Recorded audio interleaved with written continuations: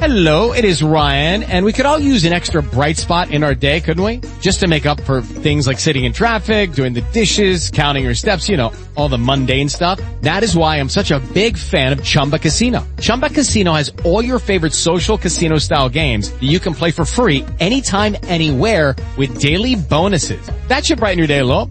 Actually, a lot. So sign up now at ChumbaCasino.com. That's ChumbaCasino.com. No purchase necessary. VGW Group. Void where prohibited by law. See terms and conditions. 18+. Your life, as it has been, is over. We don't make things anymore. It's all what are we for then? We're consumers. Immediately terminate. By war, on war now.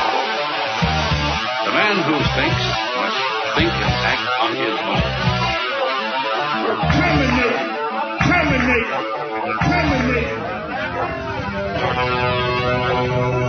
I'm a human being, God damn it! My life has value.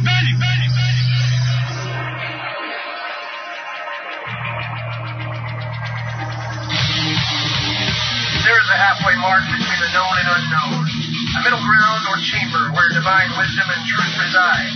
In this middle chamber, we will explore the territories and boundaries of social engineering, mind control, government conspiracies and cover-ups, hidden symbolism and the global power elites, dark, occult manipulations of our world.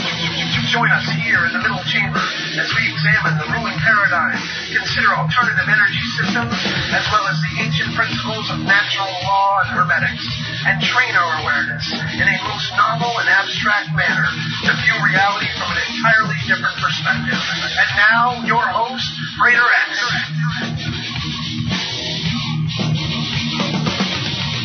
Here we go. Yeah. Welcome, ladies and gentlemen. Welcome to another episode of The Middle Chamber. It is I, once again, your hyperdimensional host, your existential reporter, FraterX, back in black, as always. Yes, it's good to be back. You know, this is the third show since my extended hiatus, and I've really gotten a lot of response from you, all you out there listening, and the numbers are growing each week. And last week's show was just off the charts, out of the park. We had the legendary Jordan Maxwell last week come on, and we just really just started scratching the surface on some of the most amazing topics. And luckily, he's going to come back on second hour and join us once more, pick up where we left off, and keep unpacking this material, dealing with, well, pretty dark stuff. But at the same time, there's no fear of doom here at American Freedom Radio. We've already established that fact. Yeah, it's really good. It's good to be back, and I just want to invite everyone out there who likes the show and likes what I have to say each week to make contact with me elsewhere online. You can go over to my blog, which is FraterX.blogspot.com, FraterX.blogspot.com, as well as the show site, which is Middle Chamber, the letters FX.wordpress.com. And on this site, middlechamberfx.wordpress.com, you will find the button to purchase The Secret War Inside Freemasonry, which is the book I just published last year, which is going strong. And tonight we're going to launch a new feature in the Middle Chamber, readings from The Secret War, because I recently had a little exchange with another blogger / podcaster out there who will remain unnamed that, I don't know, threw out a few caveats and accused me of having an agenda with regards to the Secret War. And frankly, I do have an agenda. The agenda I have was to right some wrongs, to tell some truths, to bring voice to a giant silent majority within the lodge systems that I felt was being unjustly deprived of a proper education within the Masonic system. I tried to foment revolution from within, but as I thoroughly explain and expound upon within the book, The Secret War Inside Freemasonry, it's almost near impossible to, in fact, fight a revolution alone. And that's something we're going to focus on in tonight's first hour, and maybe it'll spill over into the second hour with our good friend Jordan Maxwell, and that is the idea of the outsider, the intellectual or idealistic outsider in our postmodern American society. But, okay, so the book, The Secret War Inside Freemasonry, you can purchase it there at fratrex.wordpress.com, but also over at Amazon if you want to purchase it through them. But of course, for the full effect, for the maximum support to the Middle Chamber Media Project, I would suggest going to that middlechamberfx.wordpress.com. And then you'll have the physical copy of the book and reference as the weeks and months go by and we pick times intermittently to continue with the select readings from The Secret War, a new feature of the Middle Chamber. So let's just move forward from there. Let's see, Facebook, you can find me on Facebook, FraterX. Now, it's not Frater, the letter X, as it should be. FraterX as in Citizen X or Mr. X or Generation X.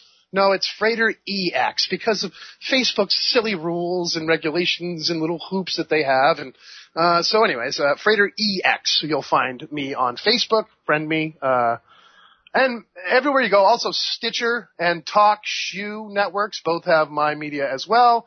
If you go these places and check out the media, please rate the media, review and rate the media. The more we review and rate things, that means on Amazon.com and at Stitcher and at TalkShoe.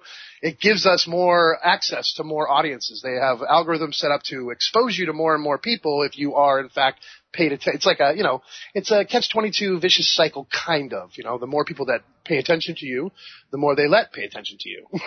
So I guess that's how it works. And, yeah.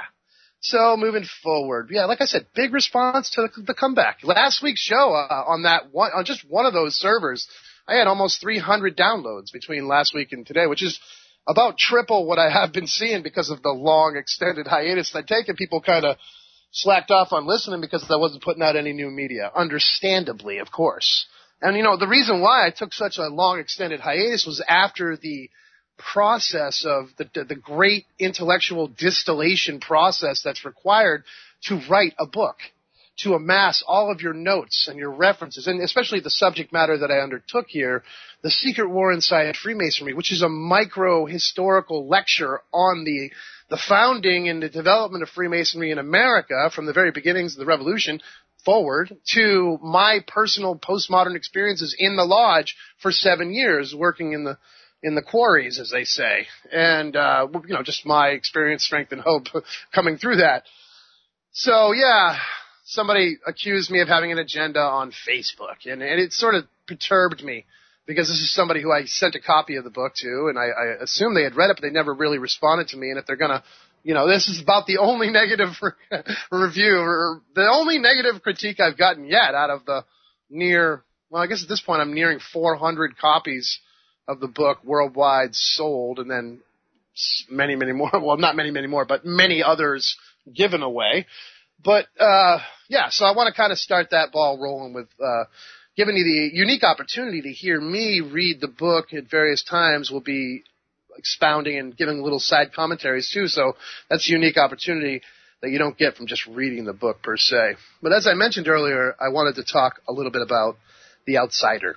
I've been reading Colin Wilson's book, The Outsider, which, again, I highly recommend this book. It's really just great stuff, study of Western literature and Western thought and the Western discursive condition, as it were. Discursive, it means discourse, the idea of the revelation of knowledge through discourse. That's the Western way, it seems.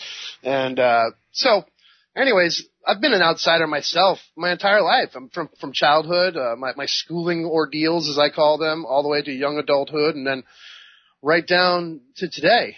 The fundamental attitude of the outsider has always been a part of my psyche. And when I say the schooling ordeals, I've talked about it a lot in the past, just how the process of what going through school and it being really just an elaborate obedience training system. And I somehow being aware of that at a very young age, I'm not quite sure why I was awakened to this. I mean, I felt a lot like the little kid in The Emperor Wears No Clothes a lot in my life. And then later on, I felt a lot like that character Holden Caulfield in Catcher in the Rye. Not because my parents were necessarily wealthy. They weren't wealthy people, but we lived in an area that was in a close proximity to wealth.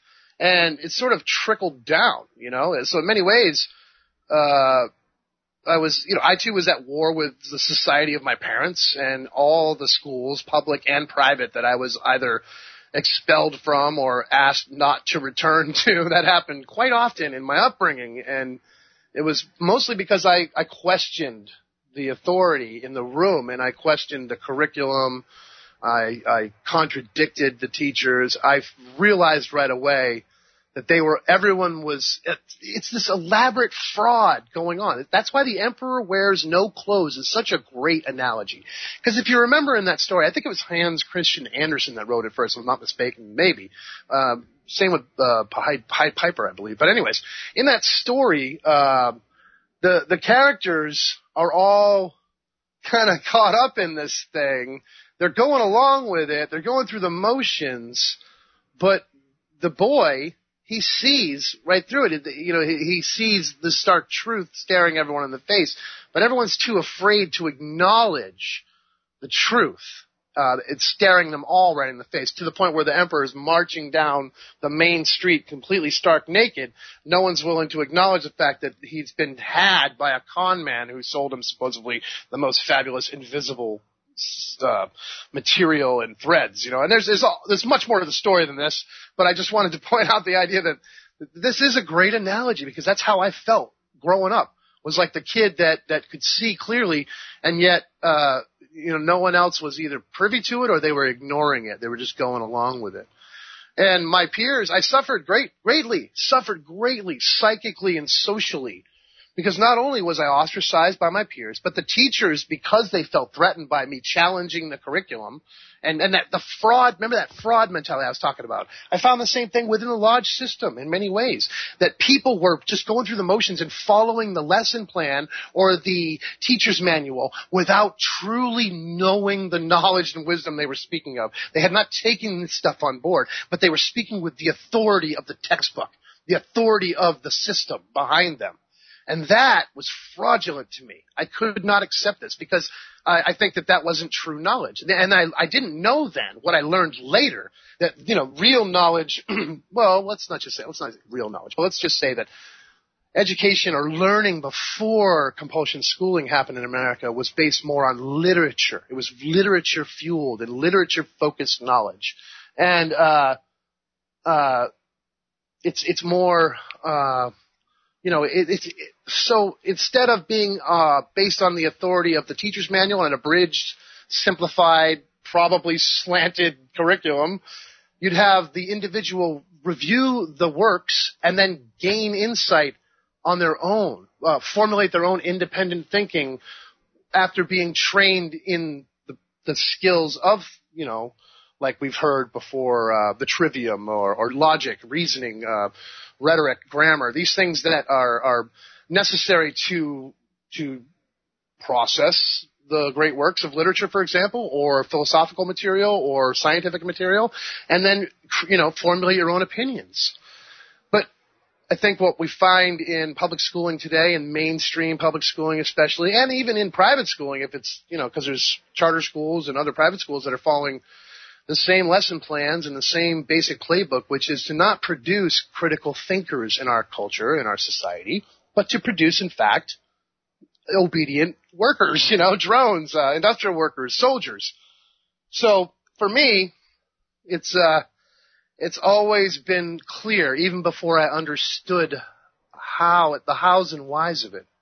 It's always been clear that there was a fundamental non-acceptance within me of life. And not life in the sense of, the fundamental non-acceptance of life as in, I hate life. No, that's not what we're speaking of here.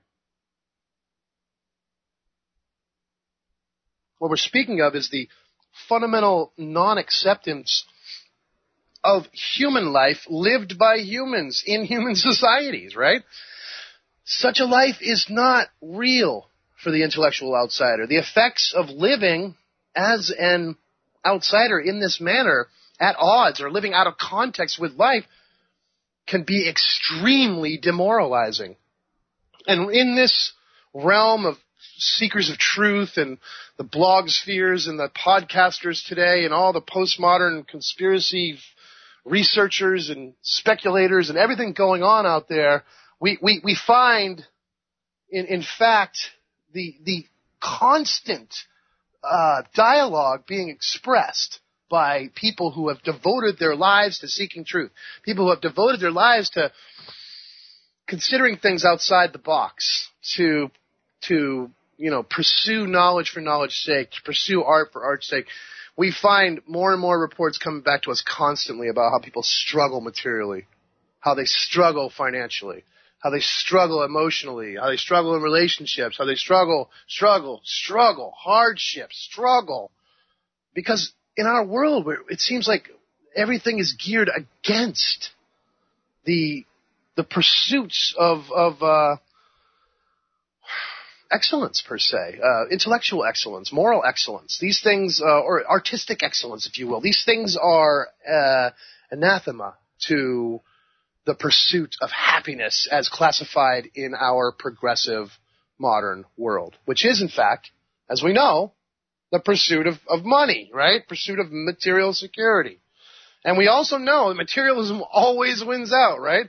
It always was. That's how come it was so easy to marginalize me in the lodge systems, ladies and gentlemen, because whenever I'd speak about a thing, you could, listen to me, right? So the average American Freemason neophyte coming into a lodge, right? He looks at me. I'm a wage slave. I'm a worker. I'm a worker drone. I'm a proletariat. I'm another guy struggling every day. If I can't get up and go out to work, I'm in financial ruin. So I'm just a few unfortunate events, a series of unfortunate events away from total financial ruin. That's how tenuous my material existence is most of the time. So if I speak about all these eternal truths and all this ancient and forbidden knowledge and all this stuff to a neophyte, right? But at the end of the day, if you do as I do, you get what I get, right? It'd be easy to attack me. I'm an easy target to anyone who is coming from a materialist point of view because I am not financially successful. And, in order to remain legitimate or have credibility in the in the sphere of the research and exchange and dialogue and debate and rhetoric we have, it almost is beholden to me to remain unsuccessful in my life in order to maintain credibility. Because if you become successful and established in the mainstream and have the financial security to pursue more and more further and further research and produce greater and greater media, well, then you must be compromised, right? Or how do you not become compromised? Maybe that's the true question, right? And this is something I think a lot of people in this genre or in this particular medium, a lot of people struggle with this, in fact. But so living life out of context with the whole world around you, this is part of the outsider mentality, and the effects, like I said, it's just demoralizing. And Jean-Paul Sartre, who was a famous French philosopher, said that without meaning, our will, or the ego, would normally impose on it. Existence is absurd. According to Sartre, there is no choice. There is only uselessness and knowing it, or being useless and not knowing it. The existentialist man seems a useless passion, according to Sartre, because it's really, this is the existentialism to the fullest, But H.G. Wells, basically a lifelong atheist, a scientific rationalist most of his life, he expressed this struggle for himself with meaning, the will to meaning, as it were, in his own little known reversal on materialism. Not many people know that right before H.G. Wells died, he wrote a book or a small pamphlet, a booklet called The Mind at the End of Its Tether, which was kind of like a recanting of all of his scientific materialism up until that point. Almost like as he peered over the edge of total oblivion and eternity, he started thinking, wait a second, maybe I was wrong about this, maybe I want some meaning to my life, and I want it to be more than just, rational certitude. And so, and then T.S. Eliot with The Wasteland, it's hollow and stuffed men, it speaks of it as well. For too long, I have felt myself, and I know others can relate to this, I have been the Chicken Little of my own little world, in the circle of people I've associated with, and just feeling so frustrated by this. The intellectual outsider is Now, there's this aspect to it. The person that, because remember, the word is not the thing. The map is not the territory. And knowing the difference, that is true enlightenment. Knowing the difference between whether or not the word is not the thing, right? The map is not the territory. This is important because this, it's, it's almost like the Zen of it, I guess, is what, and I'll elaborate on what I mean by that. But, in the country of the blind, the one-eyed man is king, right? And he alone is aware of the truth. And if all men were aware of that, of it, then all life would end as understood by all people. And this is also important. The outsider expresses themselves in existential terms. So there's that aspect to it. But then the other side of it is, I often wonder in our world today, are we not producing a society of outsiders in many ways? Because we're all divided and isolated into our little digital framework with our little handheld digital device and streaming the internet. And we're all, right now I'm sitting in my little monk cell, warmly ensconced on the Northeast Atlantic, in the Inner Sanctum Studios, just with my red candle burning, and I'm in this little isolated monk cell chamber in the 21st century, communicating to the world. Wow, what a mind blower, right? But it is like the outsider mentality to the fullest. So then I started thinking about this. Okay, so if we are producing the little outsider, the postmodern outsider in a society of outsiders, well, on the global power elite, the powers that shouldn't be side of it, it's like, oh, they're winning, they're isolating us all and disempowering us and all. But no, yeah, okay, it's maybe from one perspective. But also, think about this from another perspective. Think about this. Through this is our power, because they cannot stop a billion individual cells, active, operative cells, insurgents, if you will. I talk of the psychoacoustic insurgency that we're committing right here on this radio show, the sonic revolution, right? So the idealistic aspect of it is that they can't stop everybody if every cell is going in a different direction in non-compliance and artistic expression and seeking the truth and expressing the truth. So it's almost as if the very thing that may be our undoing is also potentially our salvation or our redemption, which constantly seems to be a theme over and over again. Just like the theme of creating a fraudulent atmosphere in which everyone operates almost in a state of fear of exposure. Because like the teacher at the front of the class in my schooling days, they were so scared of being exposed. And all it took was me asking a few calculated questions and providing alternative source material to contradict the curriculum, and their entire house of cards would come tumbling down. And that's what they hated. So what they do is they targeted me. And they'd make fun of me in front of the other kids, and they would enlist the aid of my peers. And I know some of you people listening to the show tonight grew up with me and know who I am, and they sat in those classrooms, and they know what I'm talking about. People become targets, and they become targets to be ridiculed and humiliated publicly in order to disempower them, in order to marginalize. It's the old ad hominem attack, and it happened to me over and over again. Emotional, mental abuse from the teachers and principals, as well as physical assaults from teachers when they were pushed to the point of breaking. And I was the child, and they were an adult, and they would physically assault me. Happened more than once. This is all part of an elaborate process, right, of awakening to the truth. And it basically took a huge toll on me psychically, because it created a complex, a feeling inside of me like I'm a failure. I'm bad. There's something wrong with me. I can't fit in. Why can't I live life normally like all the other kids? When the report card day came out and everybody opened up their little orange folder, the little envelope, and pulled out the card with the A, B, C, D, E, F, A, B, C, D, F, right? Everybody wanted A's, straight A's, and all the kids with the straight A's would be like, look at my straight A's, And then there was me. And I usually, from elementary school to junior high, had straight F's or D minuses across the board. And I would hold it up proudly, and I'd show the other kids.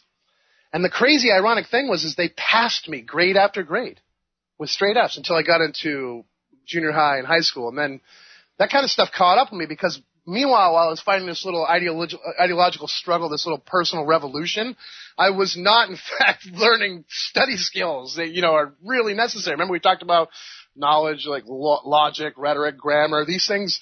you do have to learn some basic skills in order to process knowledge and, cultivate wisdom, as it were, within yourself, critical thinking, independent thought. You have to have some certain skills to communicate that, and to process. And so I ignored everything, even the good things that they were trying to teach me. So I had to play quick catch up, but it took time. I actually was so frustrated by the time it all caught up with me.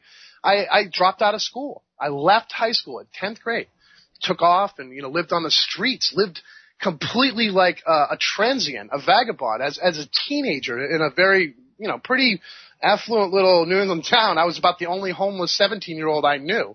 I slept in the woods. I slept on the beach. I slept in bathrooms in the freezing cold because they had heat, and these are the kind of things that an outsider who takes his idealism to the extreme, where I rejected work.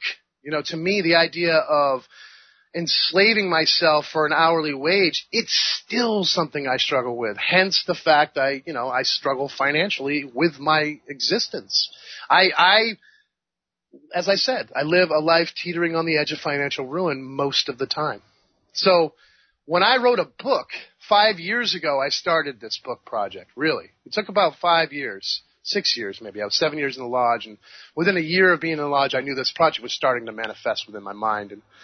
But during the time I was writing it, I was having to work full-time, have a family, raise children, be married, and be a active member of the lodge, which meant I was a member of 9 different esoteric orders, so my dance ticket was full, is what I'm saying.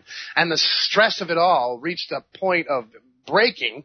And, I was doing a radio show for years, live each week, processing other people's media and interviewing them, and all of it just came to a head. And I kind of had a sort of a breakdown for a minute. I mean, I definitely needed, I had sort of what could be classified as personality fatigue.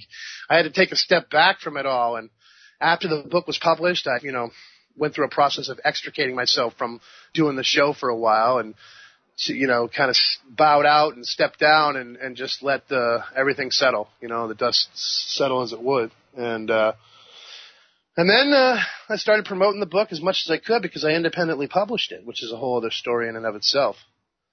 But, as I was saying, that the outsiders express themselves in terms that are distinguished between being and nothingness. It's meaning or non-meaning. According to Barbusse, another existentialist, death was the most important of all ideas. And why? Because it separates being and not being, right? And so we spend our time in this culture running from this idea, but reason seems to lead to an impasse at all times with the idea of such finalities, and why do I speak all of a sudden? I jump from that subject of the book to the idea of finalities and again to the existential aspect, because I had, as I spoke of, I come from working class people. I was not a part of the, the Brahmin class, as it were. I was a part of the the merchant or the working class, in our caste system. So to step out of line in the factory, THX 1138, get back in line and keep building your robot.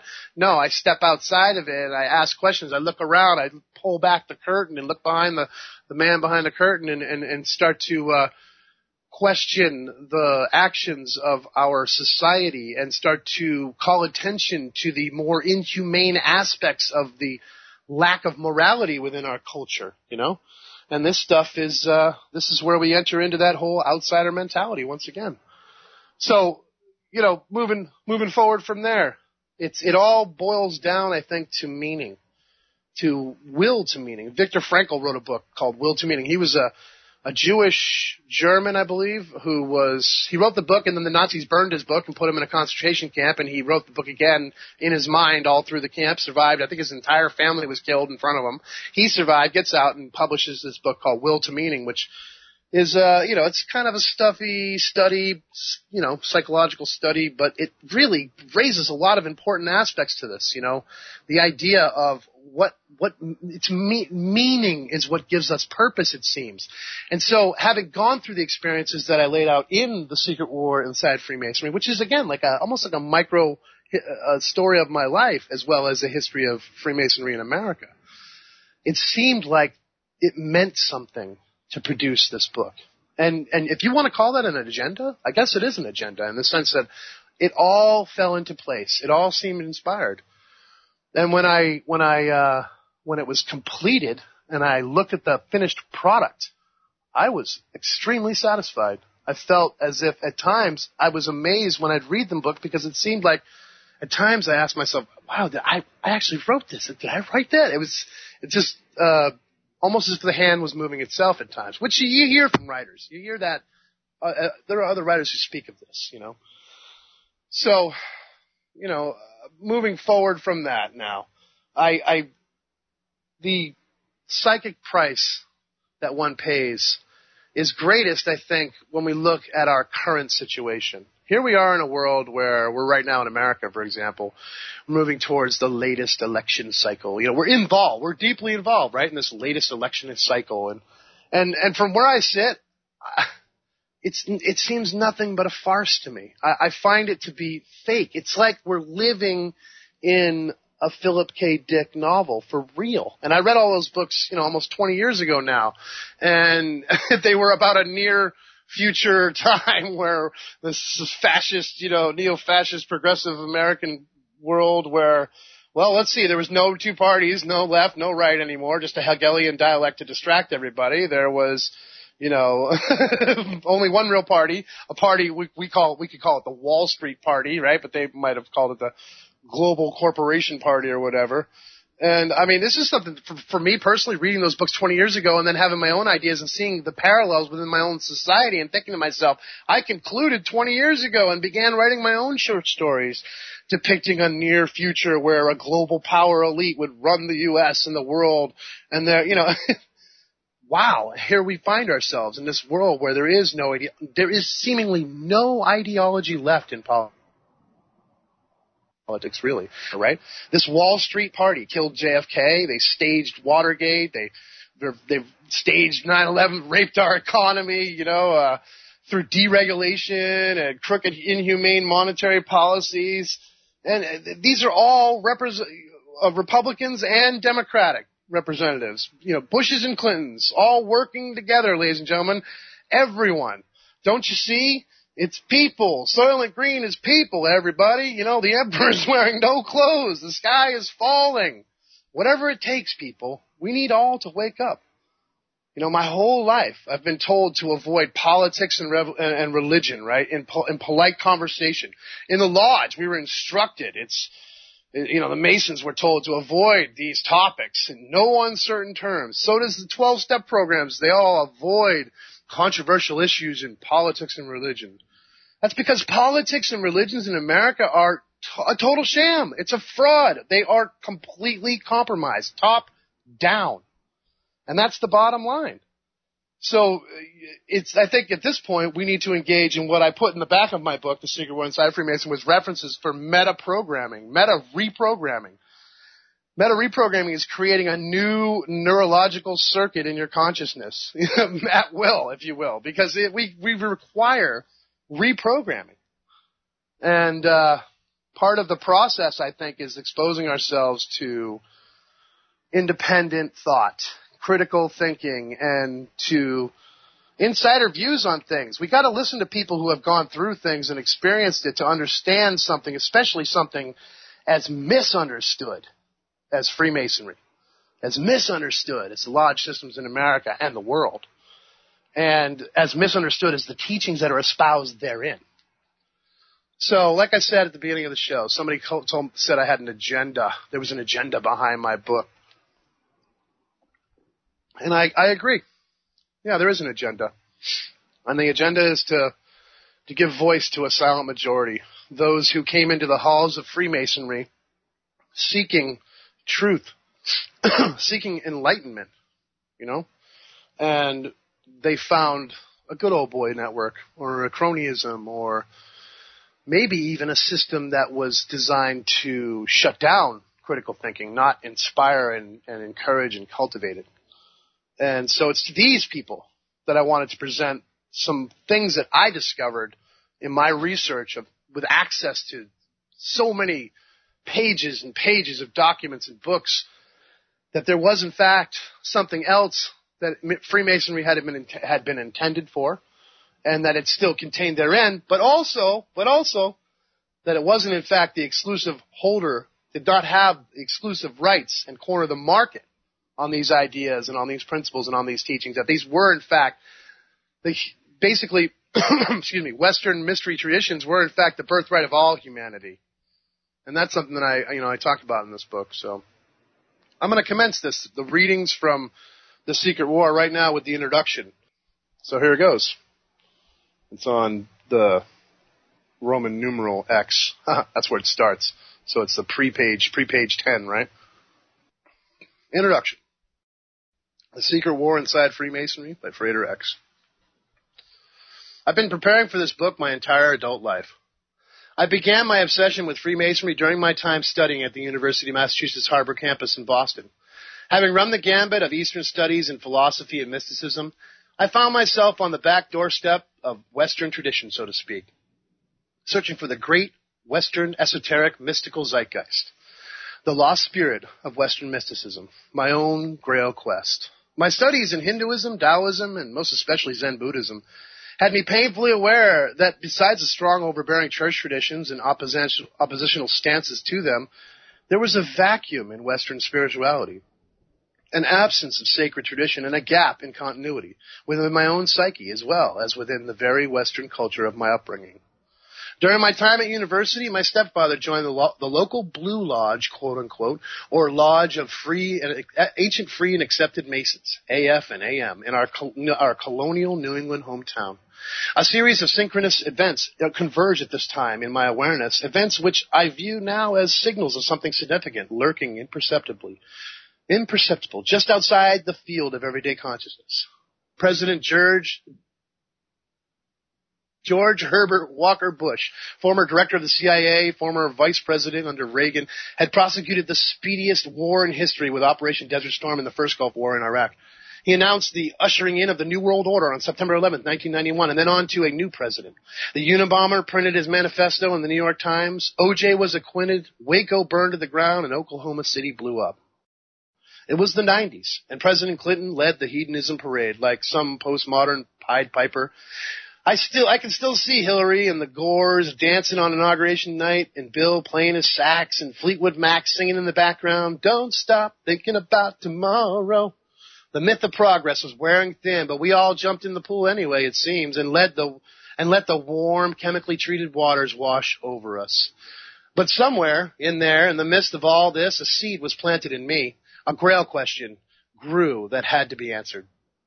I viewed the film JFK later than most, having spent the late 80s and early 90s drifting across America, sleeping in national forests and elsewhere outside, off the grid, far from movie theaters and cable television, the cable television of my upbringing. I was out of the loop. Upon returning to the quote-unquote real world, I finally caught the film in the mid-90s after discussing with a friend the deceptive nature of reality presented to us by mainstream views, pop culture, and media reinforced through civic mythology. I had made some sweeping generalizations, as I often do, that nothing was what it seems and everything we know is wrong. My friend Joe quickly retorted, "Of course. I mean, just look at that movie JFK, for example. If we are to believe that film," and that's how it all started. After that first viewing of the film, the shells fell away from my eyes, and my life and those closest to me were never the same. I'm a natural-born researcher. When life presents me with a problem, I must solve it, and I use information to accomplish this task. The glaring moral dilemma that is the difference between the spiritual ideals of mainstream religious institutions of the world and their actual approach to reality, applying the doctrines which form around the teachings and tenets, was a puzzle I had to solve. The crisis which arose in my own psyche, being raised in a culture dominated by religious or anti-religious thought, the next 20 years of my life and beyond were devoted to discovering and comparing all the religions of the world and humanity, going back to their origins. I eventually came to the conclusion that there are truly thousands, millions, even billions of paths up the spiritual mountaintop. No one way excluded all others. There was no one universal religion. And if one church or temple didn't work for you, you found another, or none at all. In the immortal last words of the Buddha, doubt and find your own light. Along the way, I discovered the lost mysteries of the sacred wisdom teachings of humanity, something that never would have happened had I not set out on the quest for truth to begin with. Of course, the fate of my immortal soul lay in the balance, or so I had been conditioned to believe. And when I finally awoke to the significance of the fraternal lodge system and the subject of selective interest with regards to the great enigma that is the United States of America and its cultural heritage, I set out once again on such a quest for truth as matters such as these of the spirit and psyche required. I dare say demanded, at least in myself. For a very long time, it seemed to me that no one was interested in what is now considered the main corpus of truth or subjects, or should we say truth or curriculum. Those subjects dealing with government conspiracies and cover-ups, false flag events, fake moon landings, dark occulted mysticism and the secret societies running amok, cavorting with aliens and trans-dimensional demons, as well as Anunnaki, alien astronaut progenitors theories, astrotheology, cryptozoology, cryptoarchaeology, all these subjects and many more unnamed substream topics clutter the chat rooms and blog pages of the whole wide world web. More and more each day, that post 9/11 America, people have had the shells removed from their own eyes. People have awakened with their and they continue to awaken every day. They question official stories, suspect the truth is being concealed. This develops naturally in people, I think, once they start to uncover what has been covered up. Live by the sword and die by the sword. The more you suspect, the more suspicious the world and its inhabitants become. The trick, as usual, is balance and intent. My research into Freemasonry and the fraternal lodge system and traditions in America was long and arduous. I approached the subject at first with skepticism and suspicion. It was an easy position to take with all the scathing bad press out there about Freemasonry and other fraternal esoteric orders in general. Yet for every indicting expose, there were 10 more books filled with wonder, insight, and a rich understanding of humanity that was undeniable. The dichotomy was very perplexing. When I reached the limits of understanding that my uninitiated status allowed me access to, I needed to know what actually went on in the august halls of the lodge behind closed doors. What secrets were in fact contained therein. My quest remained ever vigilant, though oftentimes tabled or placed on the back burner while more pressing needs demanded attention. Life goes on, and we struggle, persist, and move forward. All along the way, Along the way, I met my wife, and we brought 4 wonderful children into this world. As my small family grew and the biological realizations of fatherhood gained prominence in my psyche, I once again sought to uncover within my own awareness the sort of rich tradition and cultural heritage I could bequeath to my offspring. And here again I was struck with a stark realization that my own lack therein of true and certain mystical understanding of context, a frame of reference to guide my children towards our own understanding and consideration of the answers to life's 3 great questions. Who are we? Where do we come from? And where are we going? Once again, I recognized a vacuum where the great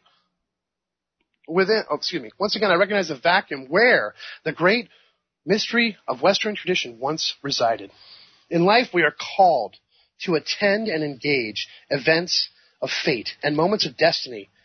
With some events, we have a choice. We can change direction, we can switch paths, we reverse the flow. Others are unavoidable. We careen towards them like a vehicle out of control and collide with them, in spite of all of our best efforts to evade contact. When we are called to something by an inner passion, a divine zeal, one might say, we must answer the call.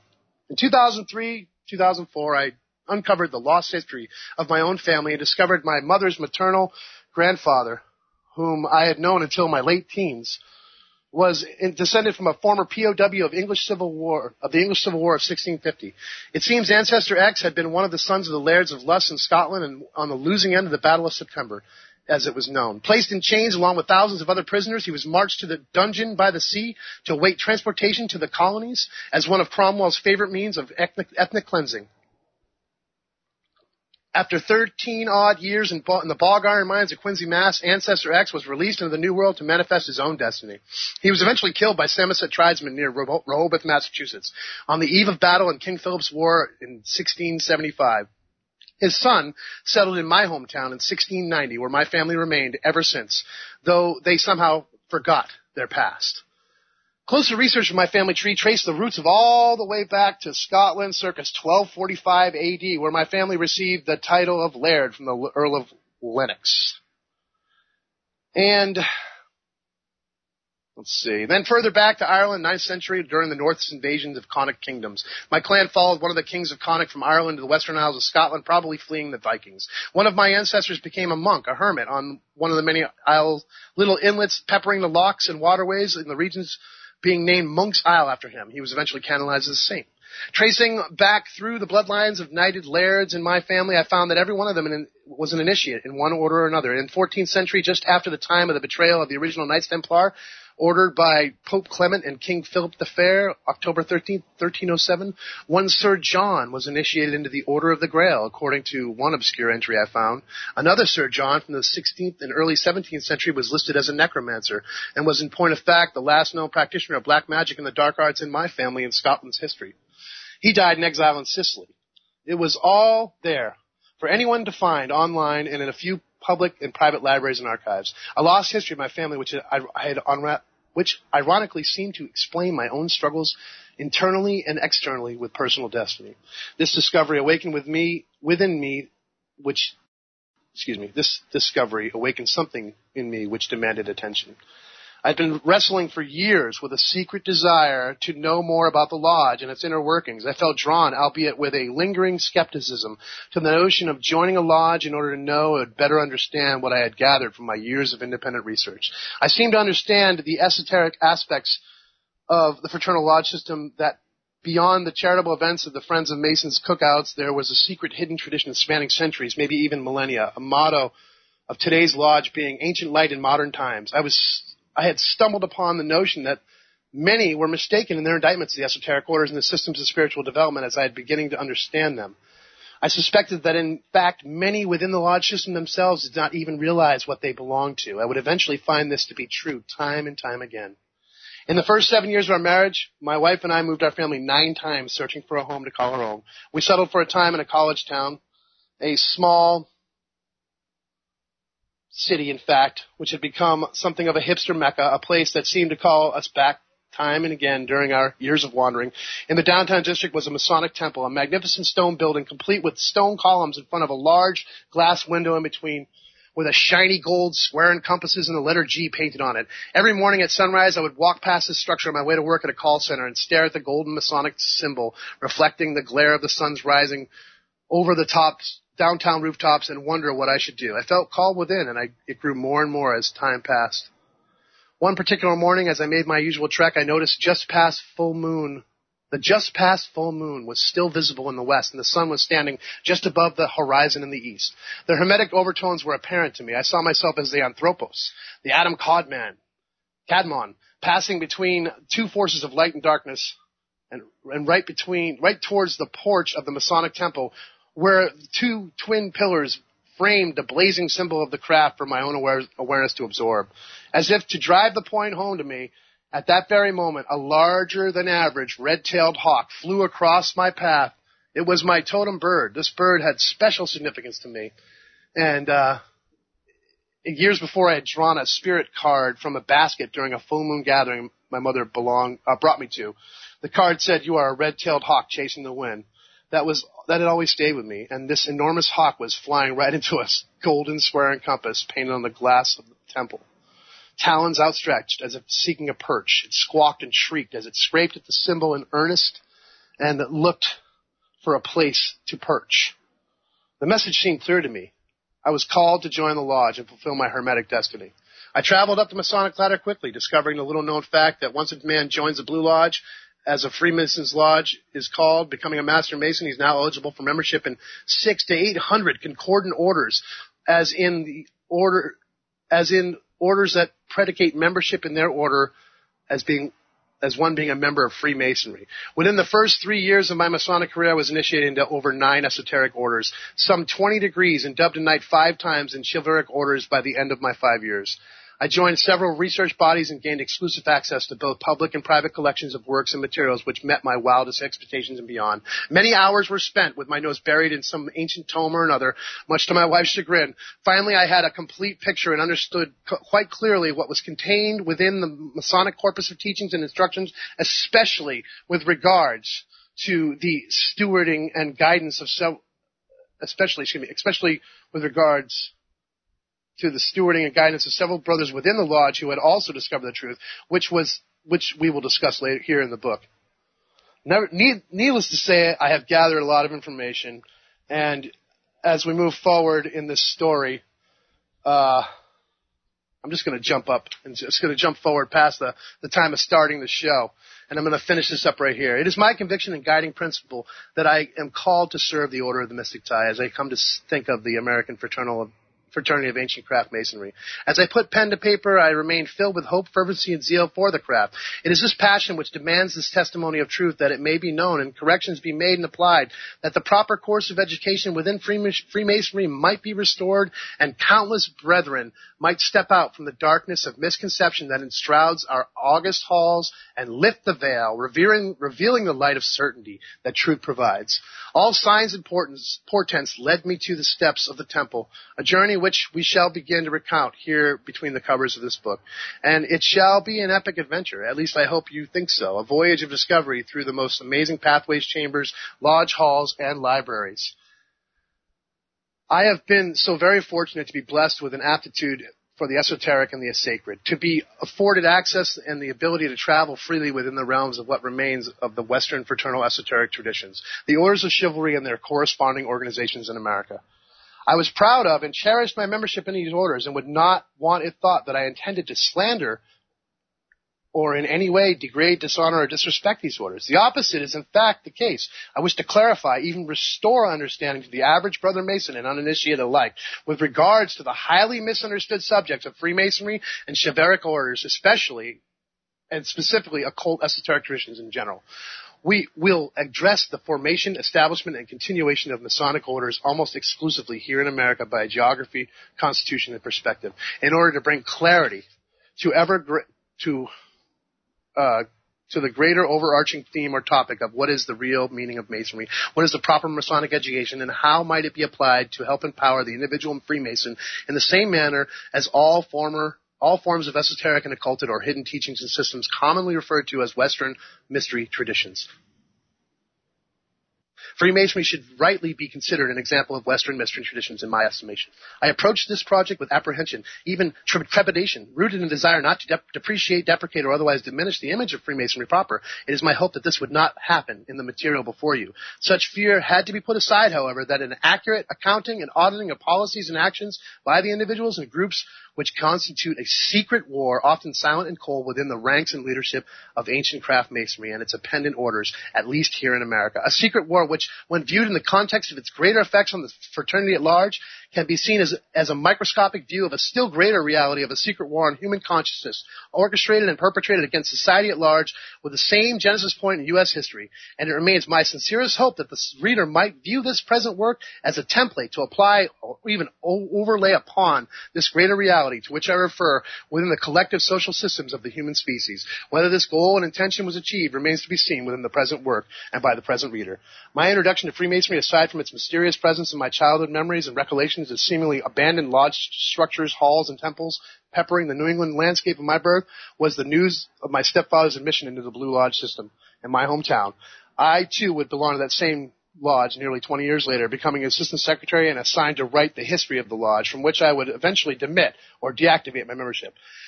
At the time my stepfather sojourned in the lodge, I was away at university, discovering the true realities of secondary schooling in pursuit of the utterly non-lucrative philosophical degree, a goal which would never be reached formally due to economic constraints as well as existential limitations, though exceedingly surpassed in independent studies.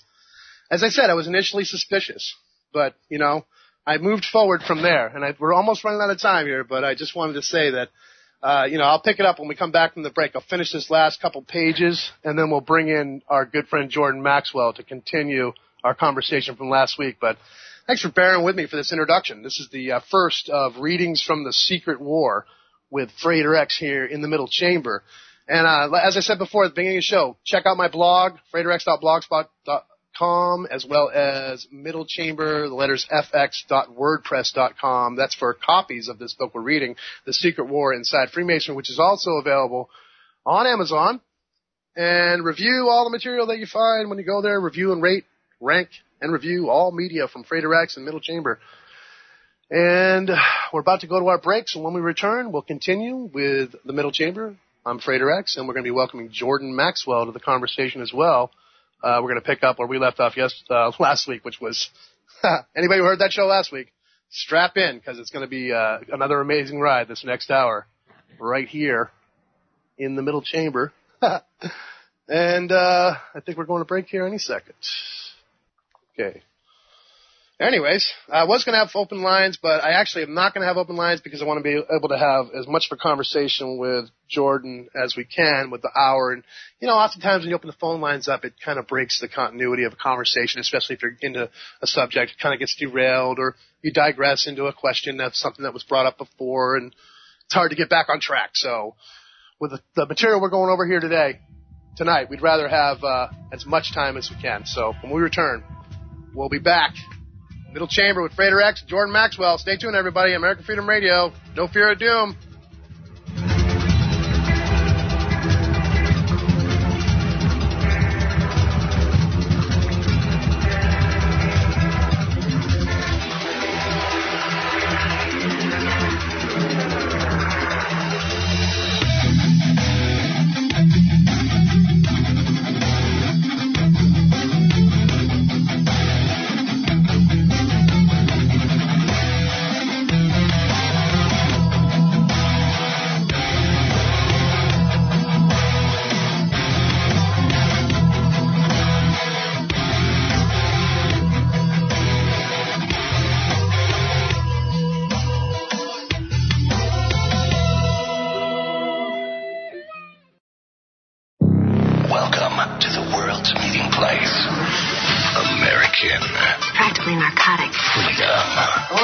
I like very much radio. You're an American institution. American Freedom Radio. Did you know there are 3 million edible food plants on Earth, and none have the nutritional value of the hemp plant? HempUSA.org offers you hemp protein powder. It does not contain chemicals or THC, is non-GMO, and is 100% gluten-free. Hemp protein powder burns fat, builds muscle, contains 53% protein, and feeds the body the nutrients it needs. Call 888-910-4367 and see what our powder, seeds, and oil can do for you. Only at HempUSA.org. HempUSA.org introduces 3 brand new detox formulations of microplant powder.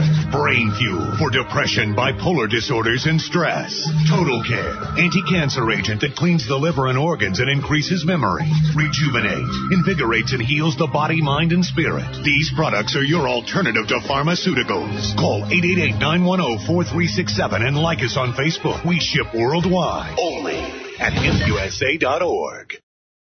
We all know that they're not telling us the truth. So stand up for your rights, demand the real medicine, and your right to use it and grow it. This is Rick Sensen, and you're listening to American Freedom Radio.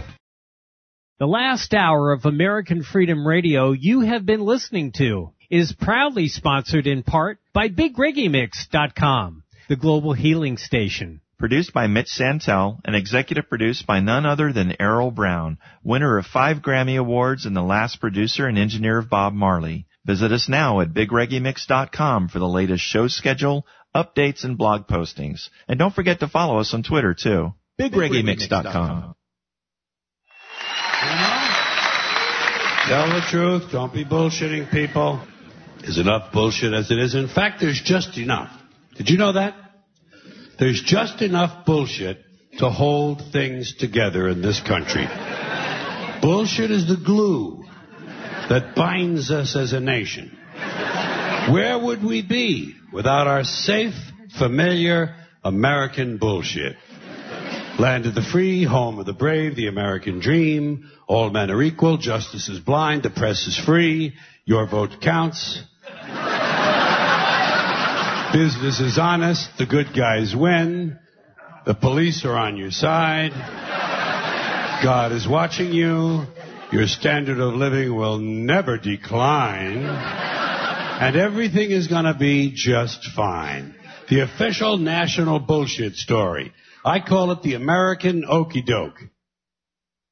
You're listening to AmericanFreedomRadio.com, the network who perseveres in delivering intelligent debate, constructive dialogue with true independence. The freedom to broadcast the truth is not free at all. So what is American Freedom Radio worth to you?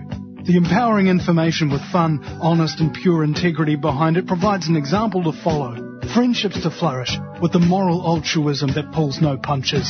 The hosts sacrifice and show remarkable discipline in their duty to deliver quality radio in service to the community with strength, wisdom and loyalty.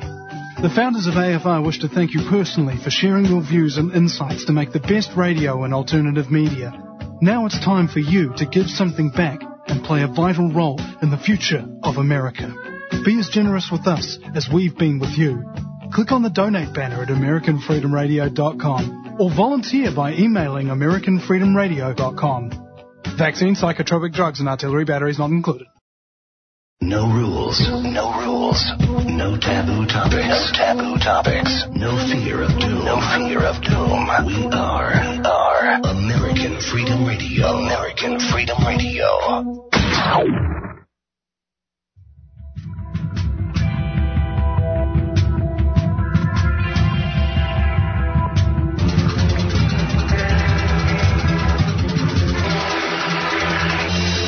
There's a halfway mark between the known and unknown, a middle ground or chamber where divine wisdom and truth reside. Welcome to the Middle Chamber.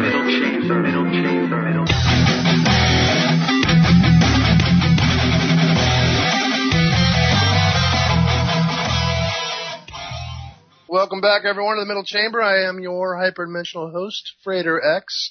We're about to welcome Jordan Maxwell into Inner Sanctum Studio here for the second half of our show. But before we do, I just want to wrap up the first of readings from The Secret War. This is the introduction. I'm almost done, literally just 3 or 4 paragraphs. So unfortunately, I couldn't squeeze it all in the amount of time I had at the beginning of the first, or the end of the first hour, but I just wanted to wrap it up. So in case anyone really was interested in how this all concluded, the introduction. So anyways. As I stated before, I was initially suspicious of the Lodge, never having been one to follow the crowd, no matter what my desire to be accepted and valued. I intuitively feared the secrecy and elitism I perceived emanating from behind the lodge room doors in the inner sanctum. I was both intrigued and puzzled by my stepfather's choice to join, as he was one of the few people I recognized as good, honorable, and trustworthy. In order to properly understand his actions and motives, I undertook a massive enterprise of studying, cross-referencing, and researching anything and everything to do with Freemasonry and esoteric orders in general. And included in this search was what I found regarding my own family history, a long line of initiates, crusader knights and clerics, holy men, and priestesses, nuns, and monks. I learned from my search that my ancestors had fought in every armed conflict in American history, from the King Philip's War to the French and Indian War, the American Revolution to the War of 1812, the war with Mexico to the Civil War, on, every one in between, all the way to Vietnam. My immediate family's names were all there, including my own, my mother's, my sister's, in the various web databases I consulted, such as Mormon Family Search, and the Mormons' endeavor to catalog all of our bloodlines is a whole other story on its own. The more I looked, the more I found. And needless to say, I was amazed and impressed and fundamentally influenced by this historic and prestigious line. It all seemed to make sense then. My interest in the esoteric, my outlook and aptitude with regards to occult philosophies and hermetic arts. There was no doubt or question either. My path seemed obvious. I began to consider somewhat fantastical, Lovecraftian musings of past lives and secret destinies interweaving through generations, lifetimes, and bloodlines, and wondered at the implications of such notions. My search, research, and studies stepped up considerably to the neglect and somewhat detriment of all else in my life at the time. During those years, I could be found most days buried behind high stacks of old books and volumes of materials spanning the ages of humanity. I was driven, obsessed, and I could not stop. As I have pointed out, I began my research from a suspicious slant, embracing all the bad press, even parroting to others what I now consider mostly misinformation or disinformation, along with genuine chronicled accounts of the sick and twisted acts of individuals marring the image of entire groups or organizations. The more I studied the good and bad press that was being broadcast to the world, the more I became convinced that, as with many things in life, people get things wrong. At first, I suspected those outside the halls of initiation were the only ones mistaken. The quote-unquote profane or uninitiated, including myself, were simply unable to understand that which we had no experiential frame of reference and therefore feared, misjudged, and misconstrued what we didn't comprehend.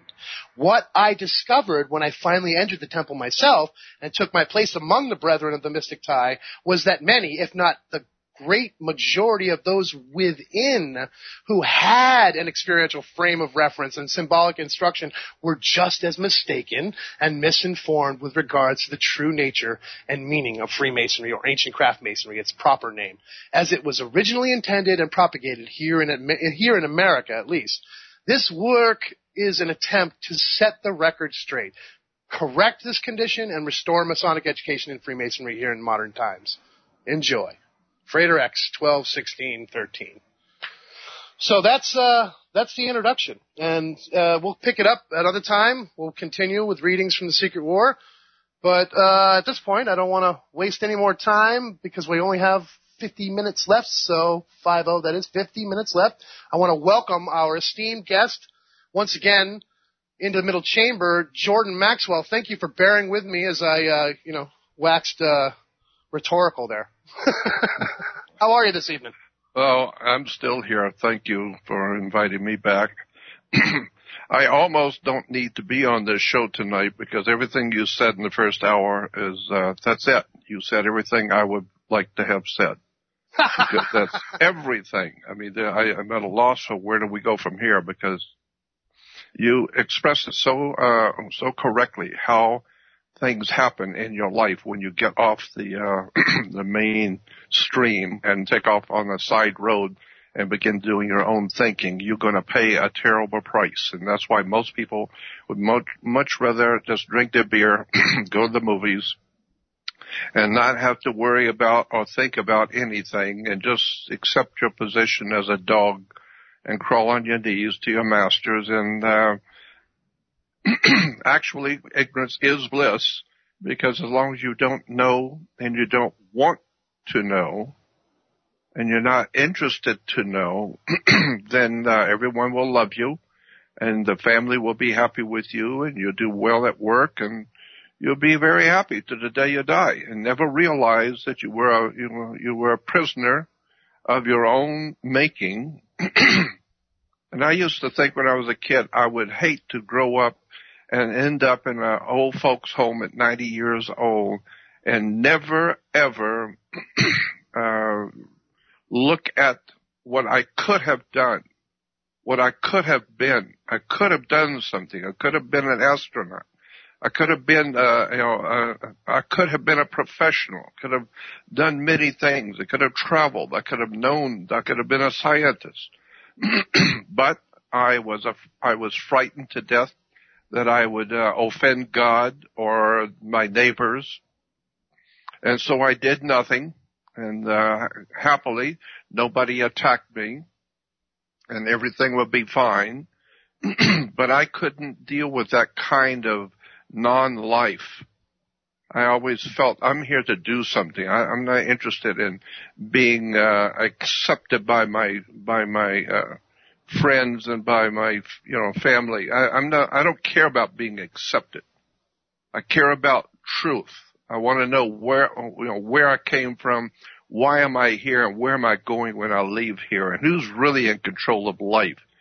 And talk to me about God. Well, I've had enough of people talking to me about God, and the Lord said this, and the Lord told me that.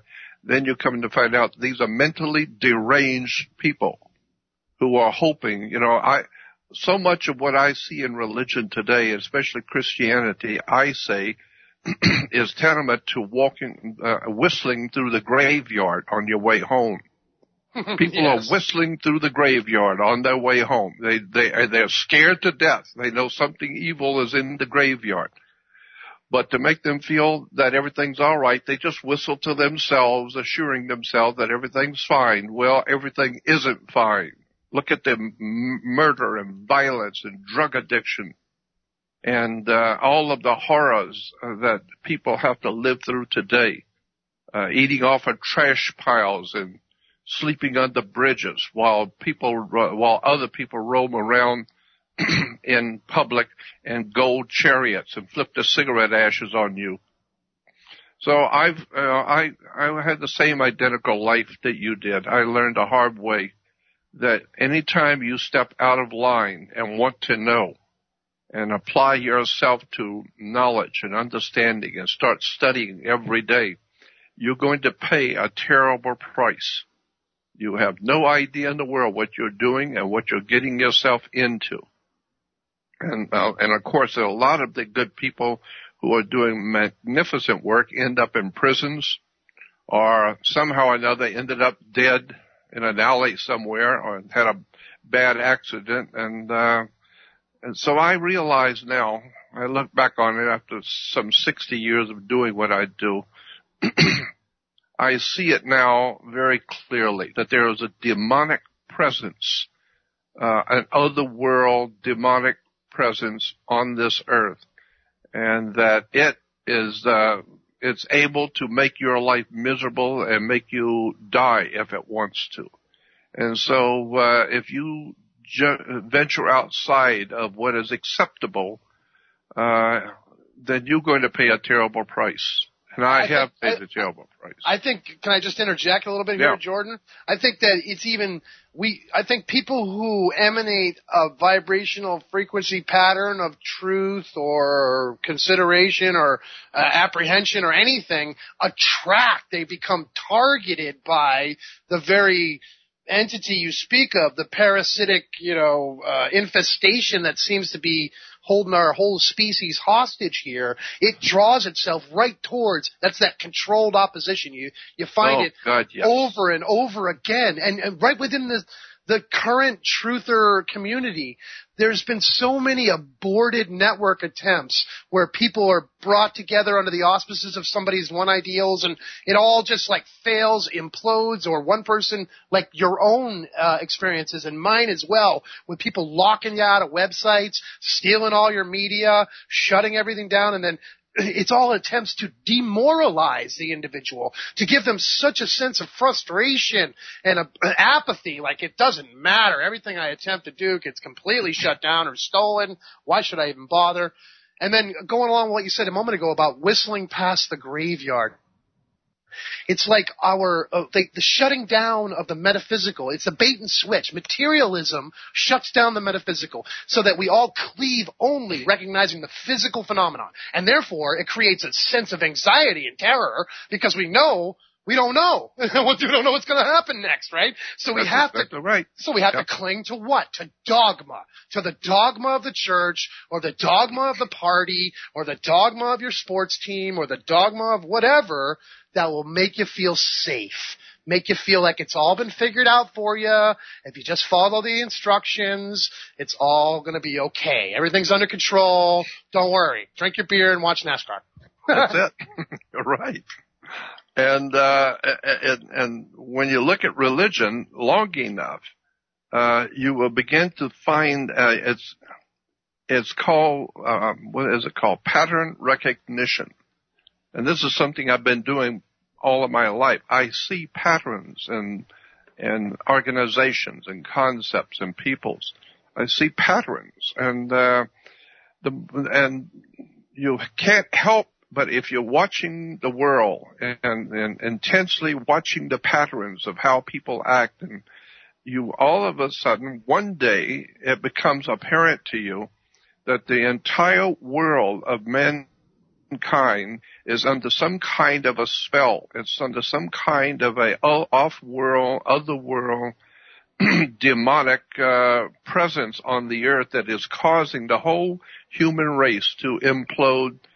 You know, we've lost our country, we've lost our freedoms, we've lost our banking, we've lost our money, we've lost our homes, and now there's nothing else left for Americans but to lose their mind.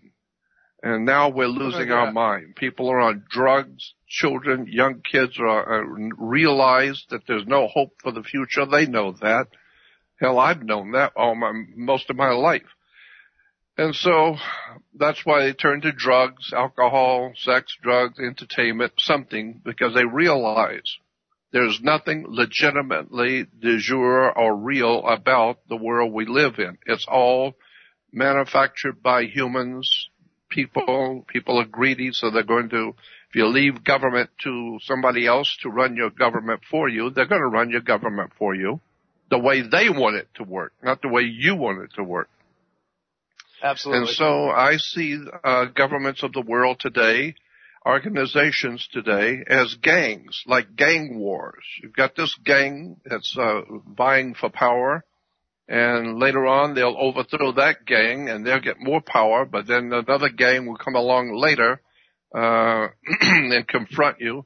So I see the entire human race is caught into some kind of a magical spell where the human reasoning and logic and intelligence is no longer acceptable, period. If you think outside the box, if you're questioning anything, then you're probably an Al-Qaeda agent or probably some Nazi or something, and you need to be reported to the authorities. Well, I saw all of this coming a long time ago, and I'm frightened for the future because I know what's going to happen to the human race when there is no longer any freedom at all, period. And I know I don't want to be in that world. We've already seen it coming. I already watch it happening now around me. Young people have no idea in the world what's going on. Adults don't care. They've lost their minds a long time ago. And you know, I was in San Diego one night when Halley's Comet was coming through.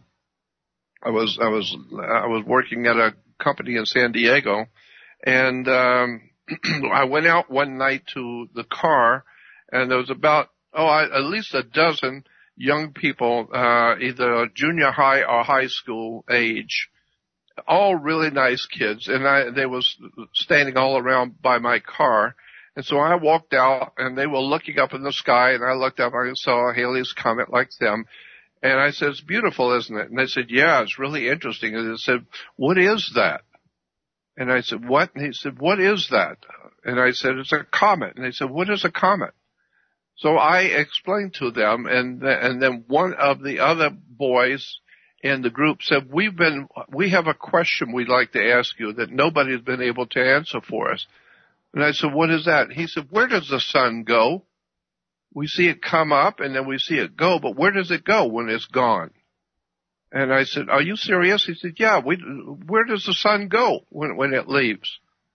And it frightened me. It just struck me as frightening. You mean high school kids do not know where the sun goes after sundown? And it's just amazing to me. I have come across this so many times that young people, well-dressed, supposedly intelligent young people, ask questions that just blow my mind, telling me and showing me proof that what they're getting in school is anything but education. And so, I understand the system and how bad it really is, but it truly is frightening because what it portends for the future, it's going to be a world that you do not want to be alive in. It's going to be a world that is ruled by fascists, murdering, bloodletting murderers. It's just an extraordinary experience to understand at my age and look back on what America could have been, what the human race was at least capable of, as opposed to what our government has allowed to happen to our people. It's frightening that we now are living under a totalitarian, fascist, Marxist-Leninist, Soviet communist, Nazi, filthy, degenerate empire that is raping and plundering the world and destroying our own people. They're spraying toxic poisons on us, putting toxic poisons into our food. My God, I cannot believe the things which are going on in my own country. And of course, like I said originally, if you try and think out of the box and start asking questions, you're going to be in trouble. You can expect it because I've already had it happen. If you start asking too many questions and the wrong ones, you're going to get a knock on the door about 3 o'clock in the morning from federal agents. I've had that happen. I know what is capable, what this government is capable of. Knocking on your door at 2 or 3 o'clock in the morning and purposely coming at that time. You open the door, wonder who the hell would be out there at 3 o'clock in the morning. Step outside, please. Federal agents. And then they begin to drill you as to who are you? What are you doing here? What are you talking about? And so I realize my country is lost. I realize that the government is lost. I know what loss means, and I know what freedom means. And so I don't know where to go with all of this. But like I said, the first hour of your program, you said it all. I don't need to add much to that because everything you said was exactly how I have lived it.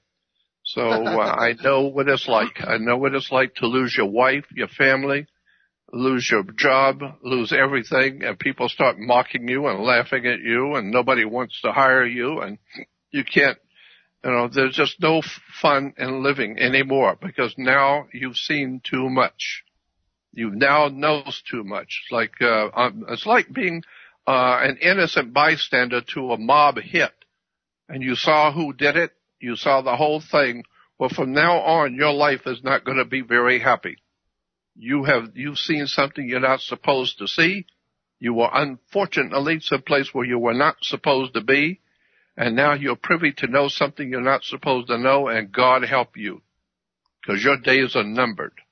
And so that's the way I have always felt since I went professional back in 1989. I've always been interested like you, and I was doing all kinds of lectures and research and talking to people as far back as 1960s before Kennedy was assassinated. I was doing little Mickey Mouse lectures in women's clubs and libraries, private little things. I would go out and put up notices that I'm giving a lecture, and there would be 10, 12, maybe 15 to 20 people. And I love doing that. I love talking to people and causing them to wake up, ask questions, etc. But when I went professional back in 1989 or mid-89, I had my first videos produced professionally and started being on the professional speaking circuit. 89, that's some 25 years ago, whatever it is. My life just collapsed. I lost everything. I lost my marriage. I lost my home. I lost everything. I lost my family. And then I started losing everything. I had an emotional nervous breakdown in the mid-80s to 89. It was a horrible time to realize what I had been living in was a lie, I knew there was lies, but I didn't realize to what extent my family, my friends, the world I live in is totally sucked into the lie. So that when my own wife and my own family began to look at me like I was crazy and wanted nothing to do with me, and then little by little I found that, boy, you're right on target when you said that people will then begin to chide you in public. I've had so many things put out on the web by people who know who I am, but purposely want to destroy my name. They mock me on my own website that they stole from me, and mock my name. They mock my work. They sell my products. They're making, last time we looked, the court ordered, to look at the records of these people, and they made over $440,000 in 4 years on me, selling my products. At the same time, they're calling me all kinds of names, mocking me on the web. So I'm telling you, we live in a pretty demonic depravity in America. It's demonic depravity all over the world, but America, we beat everybody to the gate. We are the top number one demonic depravity on the face of the earth, period. You cannot get it any darker, dirtier, filthier, and mentally deranged than what we are in America today. So I've given my whole life to my work, just as you have.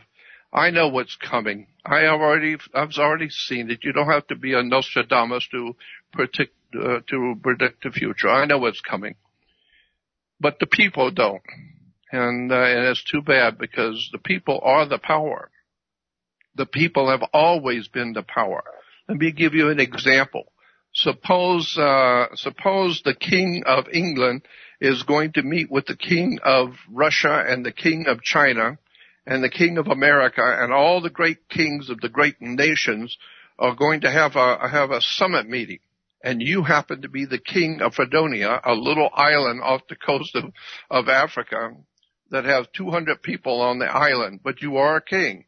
Do you think for 1 minute they're going to invite you to the conference of the great kings? No. Why? Because right. they got more people. They got more people working in the kitchen than you have on the island. So they're not about to ask you anything. You just need to shut up and stay out of the way. So that's exactly the situation today. I mean, we don't have any control over anything. Why? Because the people don't care. But if you got 300 million people march on Washington, D.C., you watch what happens real quick in government. All of a sudden, you're going to see the blood drop from the faces of the politicians, and they realize the people are out there, and there's hundreds of millions of them out there, and they're tired of being screwed over by you, and they want to see you. They're waiting for you, and they're demanding you come out, and you don't have enough army and guns to kill them all. So what are you going to do? You better put on your best shirt and go out and smile and listen to the people, because they are the power. But as long as you've got 325 million people who collectively have got an IQ of 40 and don't give a damn about government, truth, righteousness, and nothing else, as long as their belly's full and they got plenty of beer to drink and the Dodgers are playing, then who the hell cares? Well, one day it's going to come around, and one day the people of America are going to wake up and find out what Disney's really all about, what ABC and NBC's really all about, what the secret society, the fraternal orders, the military, the police, all of these Saturnian agencies, what they're really all about. And then it's going to be way too late. It's far too far gone. So I just sit here at 75 years old, watching my country being destroyed, watching the young youth of my country coming up, having no idea in the world. They just know something bad, terrible is wrong, but they don't know where to look. I can tell them where to look. I know where it is. I've been looking at it for 60 years. So, but I know also that if I talk too much, I'm going to be found in an alley somewhere where I obviously committed suicide by shooting myself in the back of the head for 3 times. So I already know how this stuff works. Yeah, I know how it works. I know how this country works. I know how the powers that be in this country, they will kill you. If they see that you happen to know something you're not supposed to know and you're talking too much, you will find yourself in an alley somewhere with a gunshot in the back of the head. That is a fact of life in America, period. That's the way it works in America. We're talking mob. We're talking mafiosi. We're talking gangsterism. And so I understand how all of this, but I also know there's all kinds of people who are waking up. But, you know, when I hear that, it bothers me to hear that, because I get that a lot. People are saying, well, you know, people are waking up. And I say, yes, that's what you do when you're in prison. Every morning, the prisoners at San Quentin, they wake up. It doesn't mean anything if you're waking up. It's too late. You're already in prison.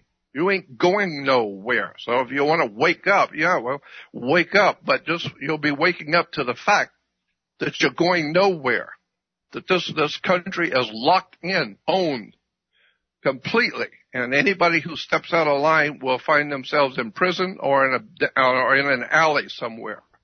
So, you know, but if you had enough people rise up in the streets and do something about the situation, then the politicians would start waking up to the fact that there's far more of the people than there is of them and their little clubs. So I don't see that happening. I don't see anybody rising up to do anything. I see it's just a continual, business as usual. So I don't know where it's going to go. I feel very sad for the young children I see on the streets. I see the young children, young families having babies, never realizing for a moment what America really is, who we really are, and what we finally got it worked down to. I say that America started on the bottom and we worked our way down from there.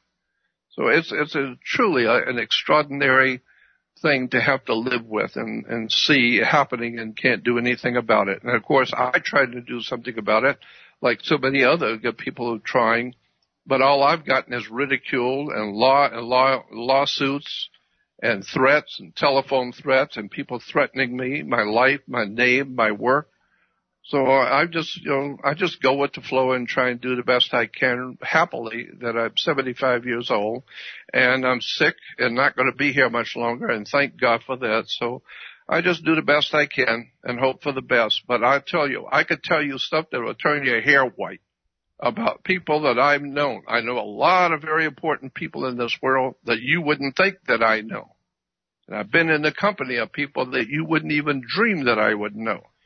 So I've heard a lot, I've seen a lot, and I can tell you a lot of dark stories about some very famous people. It's an extraordinary story. Well, Jordan, you can, excuse me, you can feel free to expound on any of those, but just for the record, my hair is already white. Well, then you're going to lose your hair. Well, hold on now. But anyways, the fact of the matter is, everybody listening, this is the prognosis here. Jordan Maxwell's laid it out. It's a dark and grim looking situation. What do you think? Is there any hope, anybody? Or what are we going to do about it? Are we going to just let this all happen? Are we all going to just be piloted over the falls into cultural oblivion and allow our birthright to be kept from us? Because the bottom line here is we are under a global enchantment. We are being lulled into ignorance, ignorance, which means not just to be dumb or whatever. It means to literally have the capacity to think but ignore the truth, to ignore the reality of what's going on around us. And are we going to, he mentioned it. You said several times, Jordan, that the people are the real power. The only way to prevent them using real power is to enchant them, to use substitutionary I can't remember the old term there, prestidigitation, like an illusionist, sleight of hand, a bait and switch, a 3-card Monty with reality. We're all being lulled into delusion and illusion. And that is the truth. When I said at the beginning of the show, we are living in a Philip K. Dick-like reality in which we have, in fact, nothing is real, and we all are really at a loss as to be able to define the present state of humanity, because it's in flux, and it's being moved in a transhumanist way towards something that would be considered abomination, not really human. No doubt about it. No doubt about it. Transhumanism is a very big subject with me. I've been looking at transhumanism for as long as I can remember. I know what it means. I've been watching the slow and really incredible degeneration of the human mind, of the human spirit. It's frightening to me because they used to make movies in Hollywood like Body Snatchers and all of these sci-fi movies about people that were taken over in their country and some demon from another world came in and now it's took the over. Zombies. Now it's zombie movies. Zombies, now the zombies. Yeah, mindless zombies just walking around, mindless zombies. That's It's a parallel, everybody. They're metaphoring our true reality. You look outside, it's like a wasteland out there. Nobody talks to anybody. They're all sitting there on their little, devices, right? Yeah, I know. But that's exactly what Hollywood is telling you. You are all a bunch of zombies. And zombies are not dying. They're already dead. They just happen to be walking around, unfortunately, but they're already dead. There is no hope for them. They're zombies. Well, that's exactly right. America is as one. I've always felt, and I've said it a couple of times, I view America today, it's just my opinion, but I view America today as one huge, enormous kindergarten with hell's angels running the place. Well, that's a good analogy. Yeah. And so, there are little children, little innocent children, have no idea in the world what they're doing. All they want to do is eat and sleep and be entertained and watch TV or do something and play ball. Little children in kindergarten, while the people who are running the kindergarten, you don't want to know who they are. You have no idea what they got in store for you. You don't even begin to know what's coming for you. So, that's unfortunate. I also view America as Jabba the Hutt. Remember in Star Wars, this great, big, enormous, fat, worthless, dim-witted, self-assuming, haughty, arrogant, slob who couldn't care less for values or humans or anything else, just a slave master. So, I have a very jaded view on American society because I've lived it. I've been all over the country. Actually, I've been all over the world. And I've lived it. I've been there. I've been in the company of people, as I said, you would not believe that I even know. And I've seen too much with my own eyes. So while we watch all of these wonderful Hollywood movies and TV shows and sitcoms, you will never know what's really actually going on in Hollywood. What's actually happening in Hollywood. I've been to places where they do human sacrifice. All these rituals of killing children and killing in Hollywood, in Los Angeles. And so when you get into the underbelly of this incredible industry we call the entertainment industry and into the music, and you begin to see what life is like in the entertainment industry, it is absolutely inhuman and frightening. But young people coming in, they're young, they're beautiful, they're talented, they have no idea in the world who's doing what they're doing in Hollywood and how the Hollywood operates and where they get their power and their money from. And there's nothing I can do. I just sit and watch it and shake my head and think, boy, I wish the world could see what the things I have been involved in. Listen to the very famous people, movie stars, and some of the top people in the world that I have sat and talked with and listened to their private thoughts that I could never ever tell you anything about in public while they're still alive. Extraordinary stuff. I was in business with Zachariah Sitchin, and I helped send him around the world to 5 different countries, and I was doing some other business with him on television shows, etc.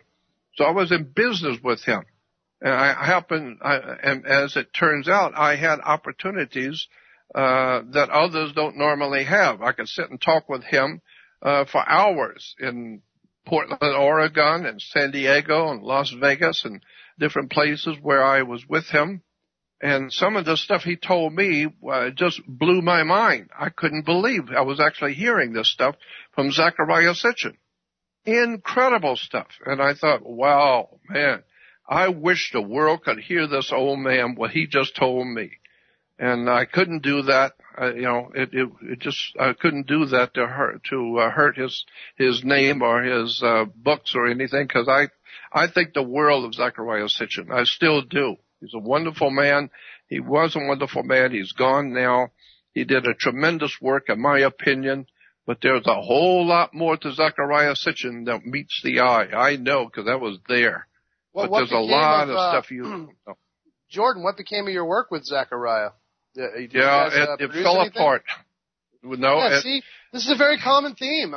People, I've had so many aborted false starts of networks with various current media people that are broadcasters, podcasters, researchers, filmmakers. We all come together. It seems like the bright new future. Big plans are made, a lot of big talk, and then something always happens to implode it. That's exactly right. I wanted to call attention to something else you said. The fact of the matter is, everybody listening, listen, you could take everything Jordan's saying and be like, wow, grim outlook on reality, right? Well, yeah, but guess what? It takes real courage to fight the tide. But that's what it calls for. I mean, our lives, listen, if you're born in this time, you're going to be faced with a choice. At some point in your life, you're either going to have to be courageous, to have courage, to stand against the tide, to take arrows in the chest and move forward, however you want to put it, ideologically, physically, whatever. There's going to be a time in your life when you're going to have to take a stand. Are you going to just be the San Quentin prisoner who just wakes up every day like some existential Groundhog Day hell, like where you just keep waking up in prison over and over again, which really is what we're doing here, everybody, ladies and gentlemen. We're living in a prison of golden bars called the kindergarten of the United States of America. It's like a giant daycare center you can't leave, and Jordan Maxwell said, we started at the bottom and went and worked our way down. You know why he said that? Because he knows, as I know, that this place was founded as a slave colony for white and blacks, for all races. Yep. And this is it. And this has been moving forward from that time. That's why he said it started at the bottom and went down.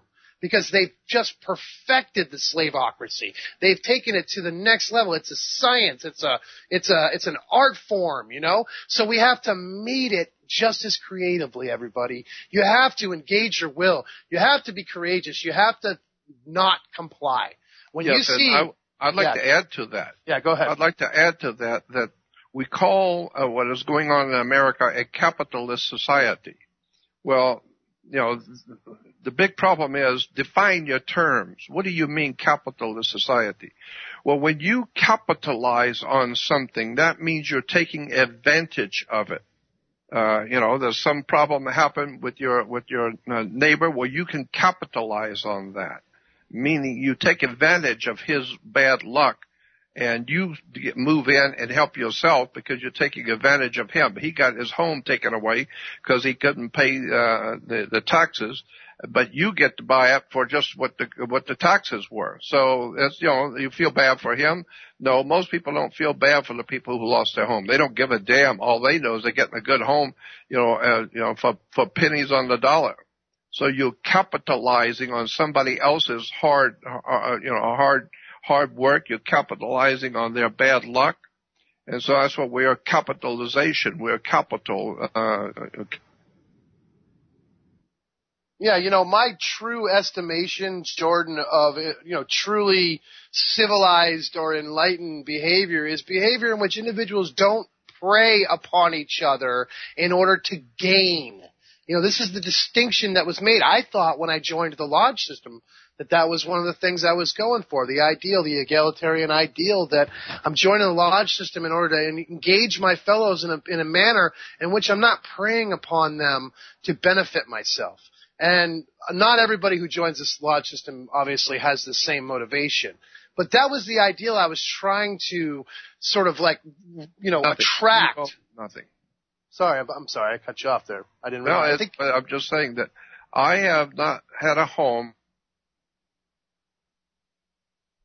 to live in since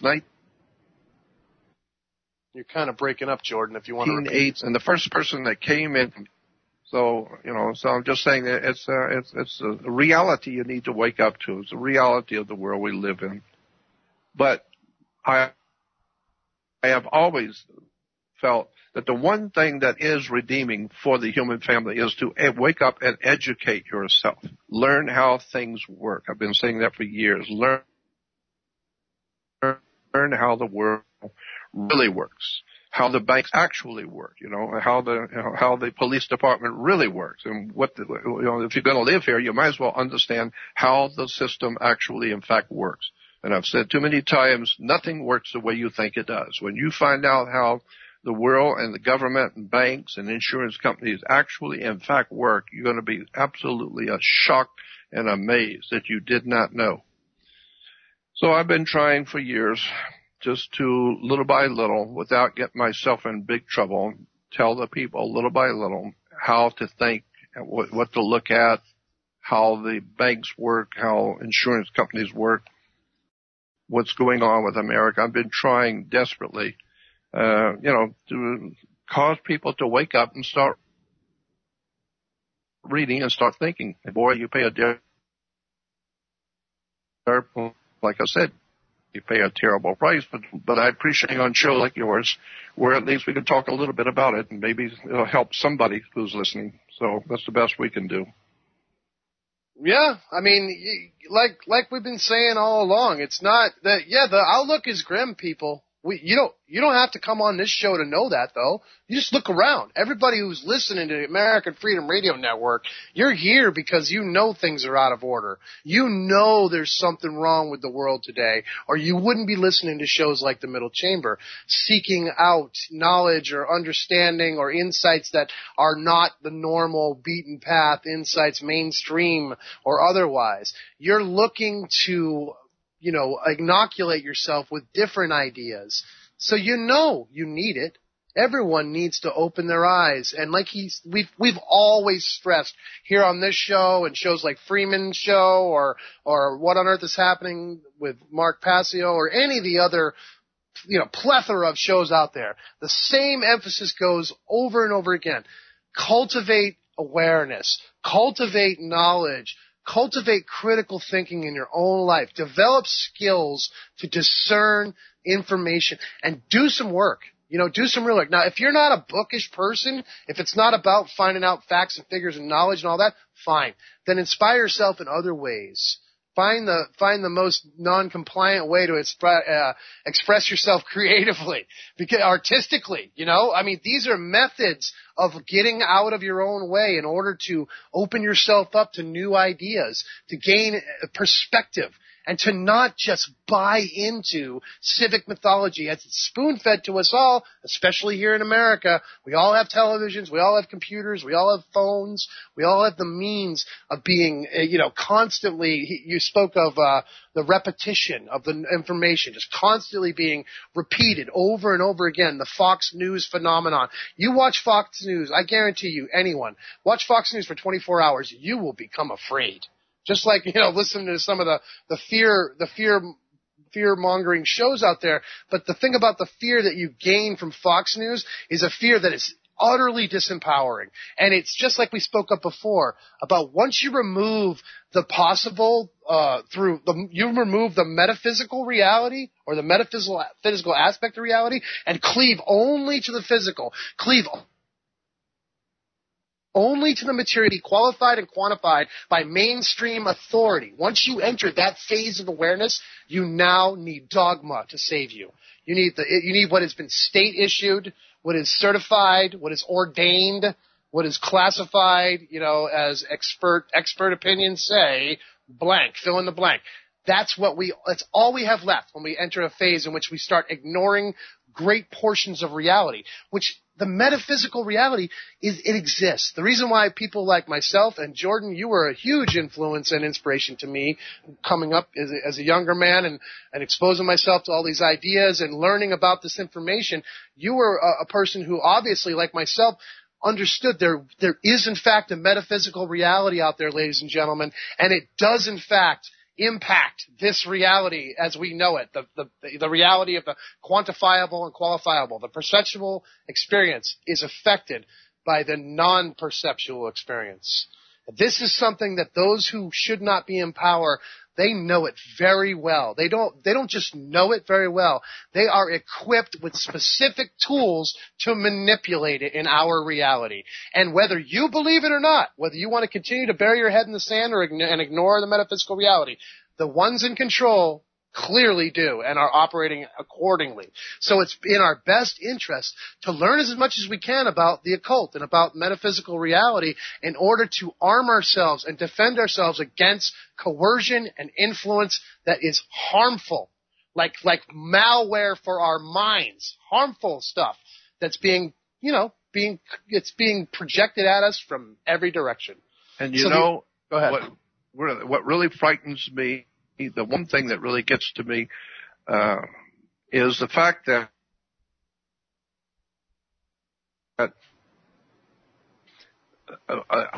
our fellow neighbors across down the street, our neighbors, the people in our community, the people in our county or state, our fellow Americans are being sucked in just like the Germans were in Nazi Germany. All of a sudden, all the young people in Germany all of a sudden want to be a member of the SS and the Gestapo. They want to put on the black uniform and get a badge or have a swastika on.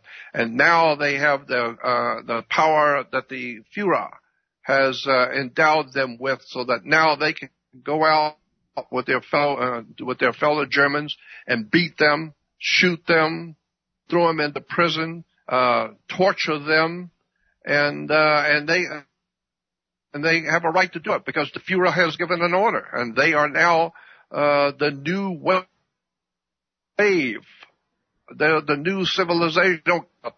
Their brothers and children, they don't care about any of that. They bought into the Führer's new order of things. And so that's what's frightening to me as I see my fellow Americans. When I was growing up, the police on the corner, nobody ever feared. You know, they were there as a representative of law. But today, they're not representative of the law. They're coming in fully armed with all kinds of high-tech stuff, and they are not there to protect and to serve. They're there to make sure you get in compliance, or you're going to get the hell beat out of you, and you're going to be thrown into prison.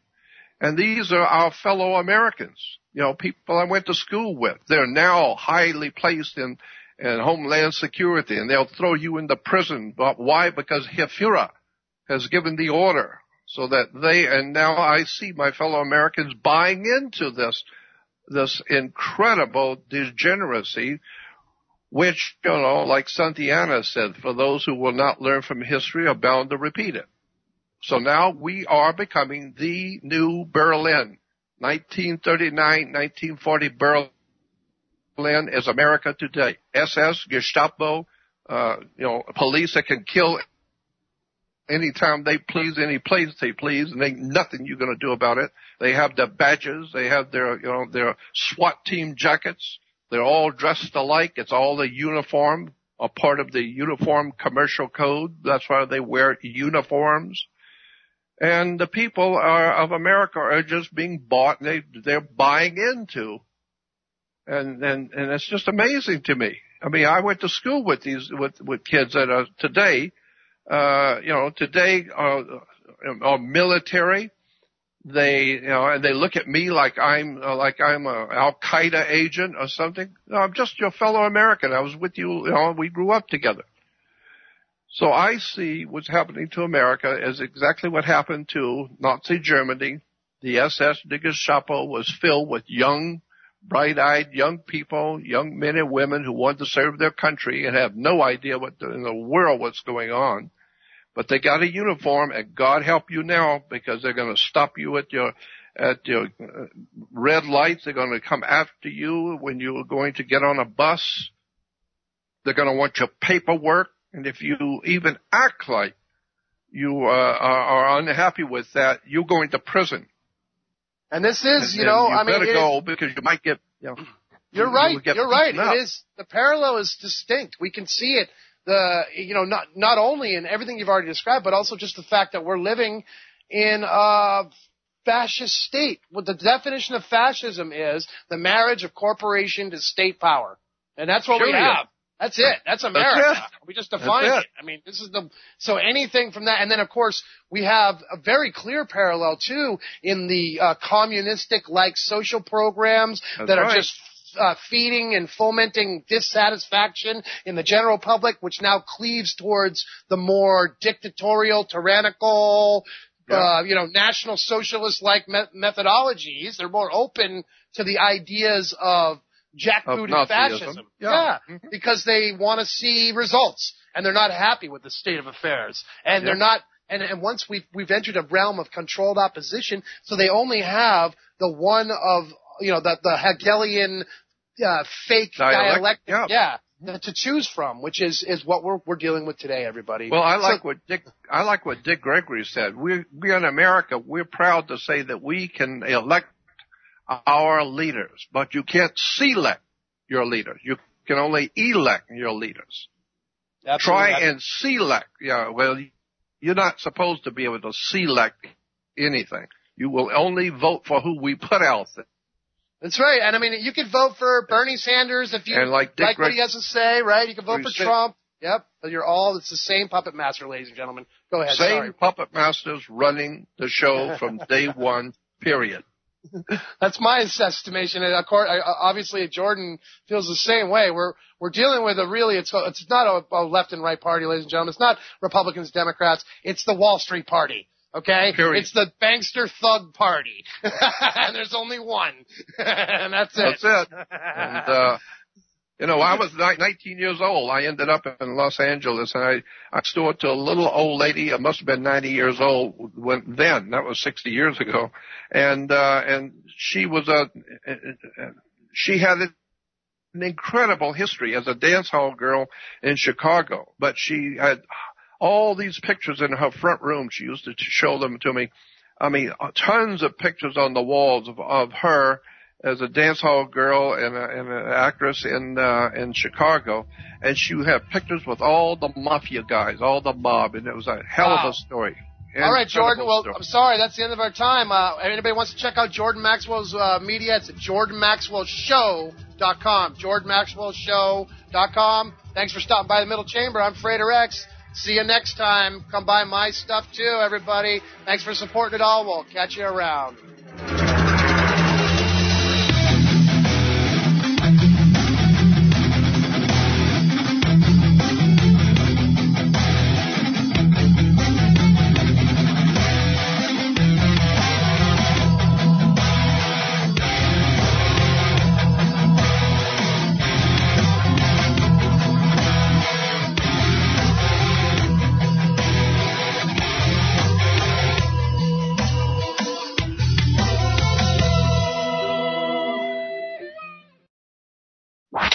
News and information you can trust. This is American Freedom Radio. Freedom. American Freedom Radio. American Freedom Radio. Nutritious food is real body armor. It builds muscle, burns fat, improves digestion, and feeds the entire body the nutrients it needs. Did you know the U.S. government banned the hemp plant from growing in the United States and classified it as a Schedule I drug to hide it behind the marijuana plant? People have been confused about this plant for over 80 years, and many still don't know what hemp is. So now you know hemp is not marijuana, and marijuana is not hemp. They are different varieties of the same species. HempUSA.org wants the world to know these basic facts and to help people understand that hemp protein powder is the best kept health secret you need to know about. Remember, hemp protein powder contains 53% protein, is gluten-free, anti-inflammatory, non-GMO, and is loaded with nutrients. Call 888-910-4367, 888-910-4367, and see what our powder, seeds, and oil can do for you. Only at HempUSA.org. The last hour of American Freedom Radio you have been listening to is proudly sponsored in part by BigReggaeMix.com, the global healing station. Produced by Mitch Santel and executive produced by none other than Errol Brown, winner of 5 Grammy Awards and the last producer and engineer of Bob Marley. Visit us now at BigReggaeMix.com for the latest show schedule, updates, and blog postings. And don't forget to follow us on Twitter, too. BigReggaeMix.com. Yo, what's up? Check this out. The voice of the revolution. American Freedom Radio. American Freedom Radio.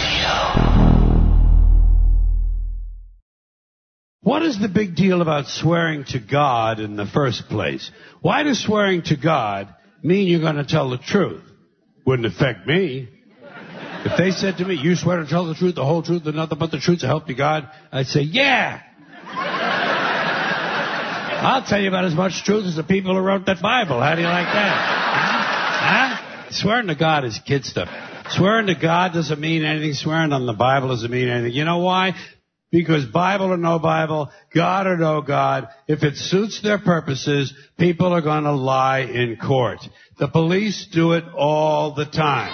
All the time. Yes, they do. It's part of their job to protect, to serve, and to commit perjury whenever it supports the state's case. Swearing on the Bible is just one more way of controlling people and keeping them in line, and it's one more thing that holds us back as a species. You're listening to AmericanFreedomRadio.com, the network who perseveres in delivering intelligent debate, constructive dialogue with true independence. The freedom to broadcast the truth is not free at all. So what is American Freedom Radio worth to you? The empowering information with fun, honest and pure integrity behind it provides an example to follow. Friendships to flourish with the moral altruism that pulls no punches. The hosts sacrifice and show remarkable discipline in their duty to deliver quality radio in service to the community with strength, wisdom, and loyalty. The founders of AFR wish to thank you personally for sharing your views and insights to make the best radio and alternative media. Now it's time for you to give something back and play a vital role in the future of America. Be as generous with us as we've been with you. Click on the donate banner at AmericanFreedomRadio.com or volunteer by emailing AmericanFreedomRadio.com. Vaccine, psychotropic drugs, and artillery batteries not included. No rules, no rules, no taboo topics, no taboo topics, no fear of doom, no fear of doom. We are American Freedom Radio, American Freedom Radio. Lucky Land Casino, asking people, what's the weirdest place you've gotten lucky? Lucky? In line at the deli, I guess? Aha, in my dentist's office. More than once, actually. Do I have to say? Yes, you do. In the car before my kids' PTA meeting. Really? Yes. Excuse me, what's the weirdest place you've gotten lucky? I never win and tell. Well, there you have it. You can get lucky anywhere, playing at LuckyLandSlots.com. Play for free right now. Are you feeling lucky? No purchase necessary. Void where prohibited by law. 18+. Terms and conditions apply. See website for details.